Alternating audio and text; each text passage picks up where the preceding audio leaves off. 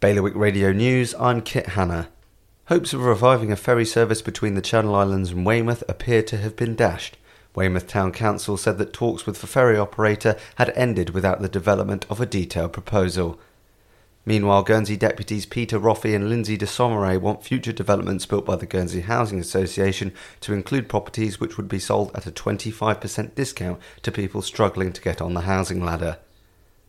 Giant tortoises are set to take over the island as part of a brand new sculpture trail campaign to raise funds for a new tropical house at Jersey Zoo.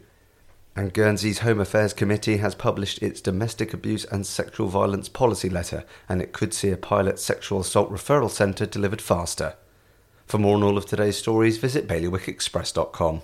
Your weather is going to be sunny, the wind will be a northeasterly light force 1 to force 3, and there'll be a top temperature of 20 degrees.